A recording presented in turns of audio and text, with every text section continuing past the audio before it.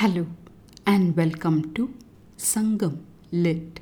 This is Nandini Karki, and in this episode we encounter an interesting situation involving two kings and a poet as depicted in Sangam Literary work Puranaanooru 151, penned on the Velir King Ila Vichiko by the poet Perunthalai Saathanaar.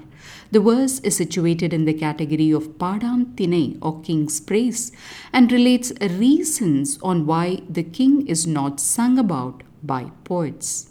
Pandum Paadunar Uwappa Vintoi Simaya Viralvarai Kavaan Kilavan Setpulam Padarin Ilayanindu Punthalai Madappidi Parisilaga Pendirum Tampadam Kodukkum Vanpugal Kandirakkonagalin Nandrum Muyangal Andrisin Yane Polandher Nannan Maruganandriyum Neeyum Muyangarkku Ottanai Manne வயங்குமொழி பாடுனர்க்கு அடைத்த கதவின் ஆடு மழை அணங்குசால் அடுக்கம் பொழியும் நும் மனம் கமழ் மால்வரை வரைந்தனர் எமரே. It's one of those verses that unfolds amidst an intriguing situation. This happens in the court of another king, Ilan Kandirakko, where this king is meeting with his friend and king of another clan, Ila Vichiko. Just then, the poet comes to their court and sees them both. He embraces only Ilan Kandirakko and avoids the other king. So, when this king, Ila Vichiko, questions the poet frankly about the perceived insult, the poet replies to him with the words that can be translated as follows.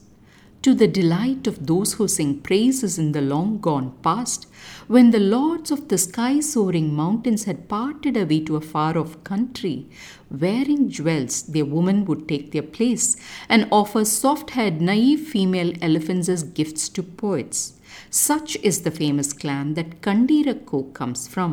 That's why I embraced him. You would have been embraced too had you not been born in the clan of Nannan with gold-decked chariots.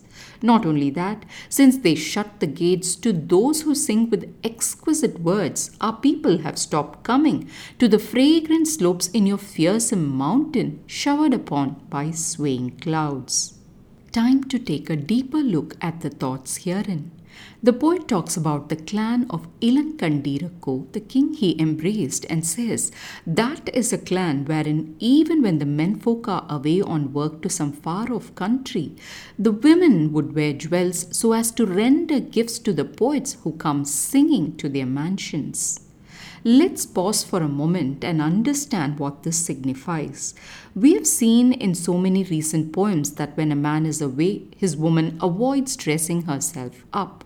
But here we see that the women mentioned by this poet break that tradition because they think something else is more important than abstaining from luxuries in their men's absence, and that is being generous to these poets who have come to their house singing the praises of their husbands.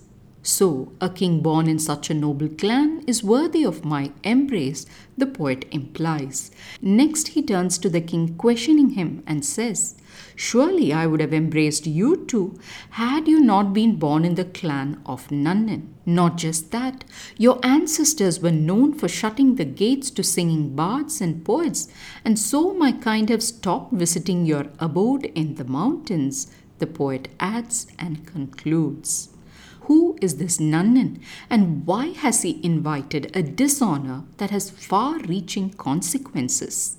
To understand, we have to recollect the story of Nannan's misdeed we heard about in Kurunthogai 292 of how he put to death a young maiden just because she happened to eat a fruit that was floating in the stream which had apparently come from this king's tree, with him refusing even the offer of elephants and gold equal to the weight of the girl from her family.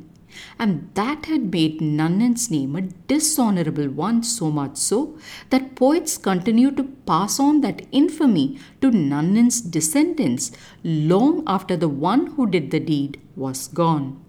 I think this was a way that Tamil poets made their kings to toe the line of justice and compassion then. It is indeed so easy for a king to become a tyrant with so much power in their hands, as we have witnessed in dynasties across the world. However, this tendency seems to have been kept in check by the watchful poets in ancient Tamil land. Something that goes to show us the truth that we need voices of poets, writers, and intellectuals ringing aloud and questioning epicenters of power for all time and everywhere. Thanks for listening to this episode of Sangam Lit and journeying with me to ancient lands and minds. Please visit nandinikarki.com to share your thoughts and do spread the word about Sangam Lit. Until next time, Nandri Vanakkam.